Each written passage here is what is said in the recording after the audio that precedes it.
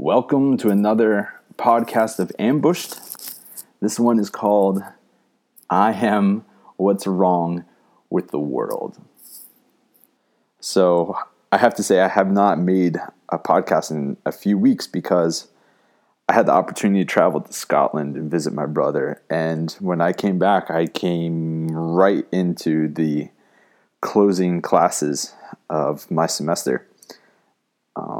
And now I'm in the midst of writing final papers. And so doing research nonstop for 4 final papers has been, in all honesty, a real joy. I've actually rather enjoyed it quite a bit. So that tells you something about my personality. But let's get on with this, all right? So I think I need to also say that I think I want to change directions with this podcast. There is a part of me that says that anytime you have the opportunity to speak, why not say something of real importance, of worthwhile? Why not challenge things a bit to stir things up? And I thought, why not? So I think I'm going to try to intentionally throw some things out there in future podcasts to try to elicit more talking points, more things to think about. Okay? And since I'm not getting paid for this, and since I'm doing this out of my own desire just to contribute something to the world, why not? So I was told once upon a time that there's 3 things, if you're ever over at a dinner party, 3 things that you should never bring up. They are religion, politics, and finances. And I want to talk about at least 2 of those 3 unmentionables. All right? So let's get started.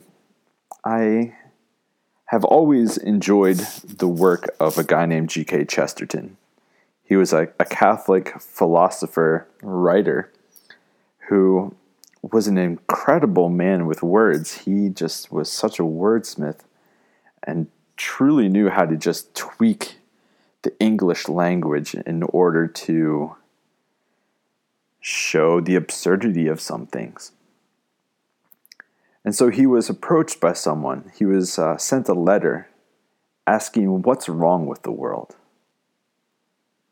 And he sent a reply back that was published in the next week's newspaper. And it said, "Dear newspaper, I am yours truly, G.K. Chesterton."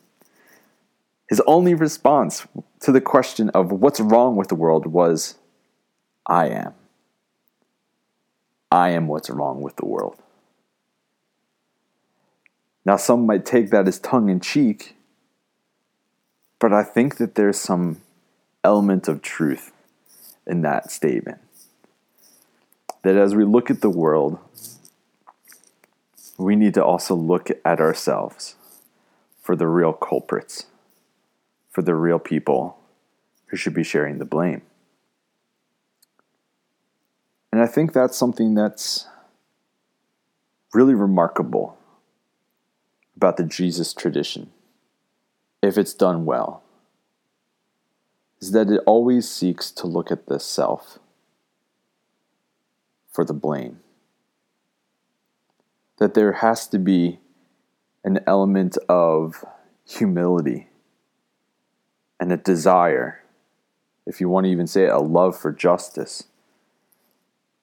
That if you really love justice, you'd be all right with it falling on you first. And so his witty comment saying, I am what's wrong with the world. At the same time, it seems prophetic to me, but at the also inverse, it seems incredibly humble at the same time. There was a writer and philosopher who just passed away not terribly long ago. His name is Rene Girard. I don't know for certain if he passed away. I need to pull back from that. But he was a very important writer who examined the story of Jesus from a societal perspective. His studies had led him to examine the phenomenon of scapegoating across cultures and across religions. And it led him to see that, my goodness, every religion and almost every culture has some form of the scapegoat machine. That when things go wrong, there is someone that is selected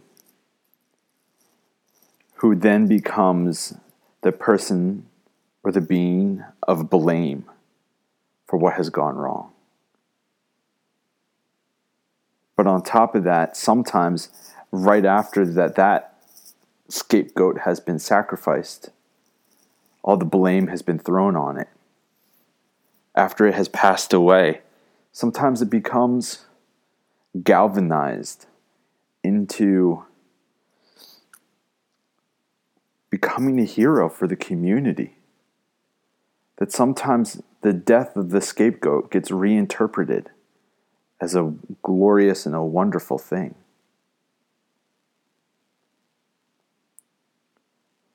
But when Rene looked at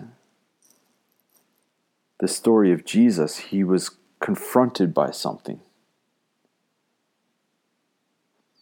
Because on one level, you could say that Jesus was made into a scapegoat by the community. And if you want to see it as he was then galvanized into a hero, okay. But there's something else going on in the gospel stories. Because Rene noticed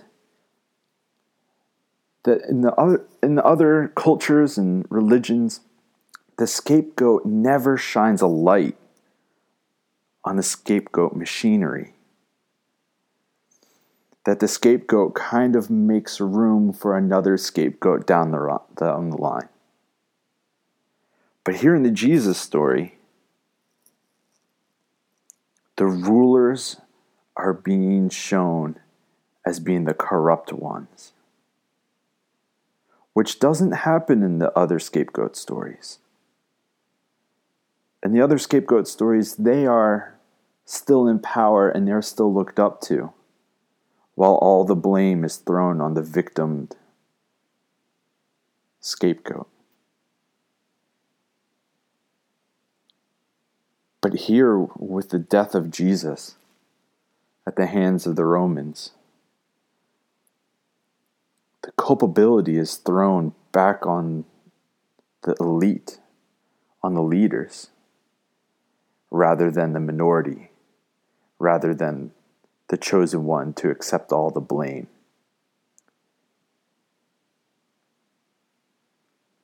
And sometimes I think it shows us something about ourselves as well. That the Jesus story causes us to stop and take notice of who are the real culprits here.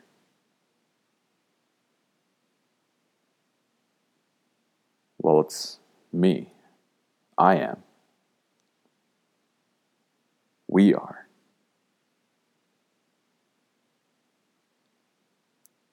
In the story of Jesus, the scapegoat doesn't keep the blame, but instead, in the resurrection accounts afterwards, the blame then gets thrown back on other partakers of that event. And so I said I wanted to talk about religion, but also about politics, because I see something else going on here. Over the past year or so, I've been watching some of the politics and hearing some of the rhetoric, and I can't help but recognize that it sounds a lot like scapegoating. That it's throwing a lot of blame at particular entities that can't fight back against that accusation. That in some sense, much like the story of Jesus, some of these scapegoats are having a trial thrown against them where they don't even have the opportunity to present their side of the argument. And so as I watched some of the things about American politics today, I have to ask myself, how many would be willing to respond as G.K. Chesterton did? How many, not only of our political leaders, but also how many leaders of our own communities, of our own churches, the goodness of our own families, when asked what is wrong with the world, have the prophetic humility to say, I am.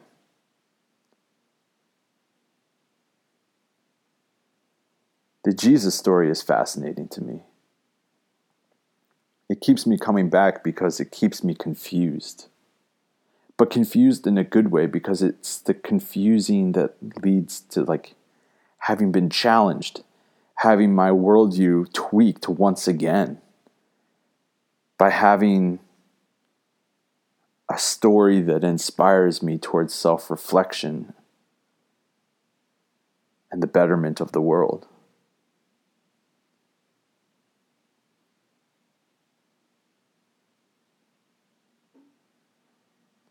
I think Jesus has a lot to say about how we do politics.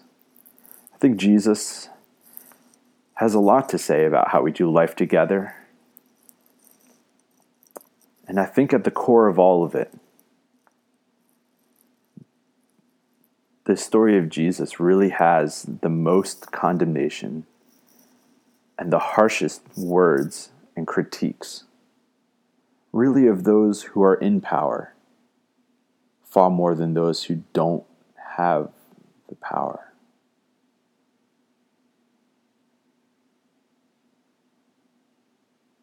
And so if I have to think on one last thing to close on, I have to ask myself, who was Jesus? And who does it seem like Jesus is being identified with today? If I remember my Bible well, I have to say that it seems like Jesus really was a blue-collar person. Not a person of notoriety, or even particularly well-schooled. There were no PhDs back then. Wasn't a bestseller. Did not write any books that we know of. Didn't start any particular fashion trends. Didn't even have a family. Wasn't known for being wealthy. Was just an ordinary Joe.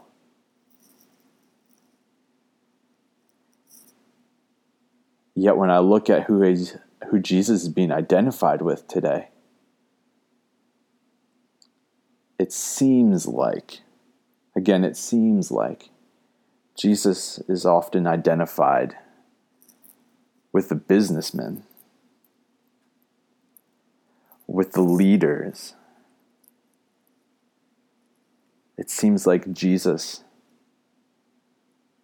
has the majority view at all times.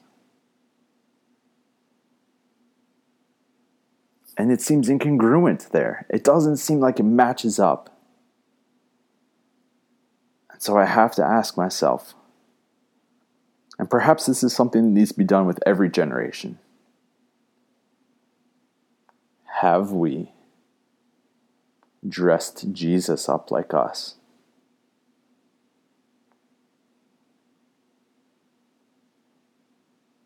Rather than bare ourselves of some of the unnecessary clothes that we're carrying and strip ourselves down to the bare essentials that it seemed like Jesus lived.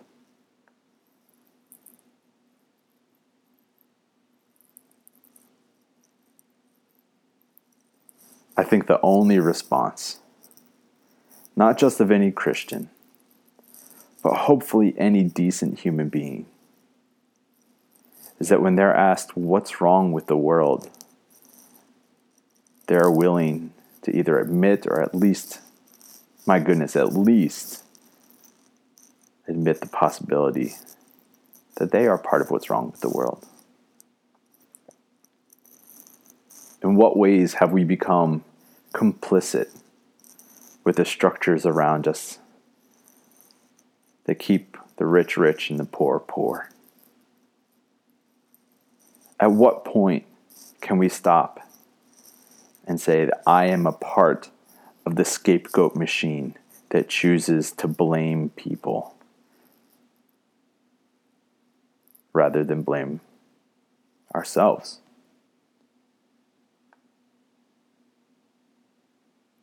That's why I think I keep coming back to the Jesus tradition. Because it seems to always have a challenge and a critique and an approach to try to help all people thrive, no matter where they are.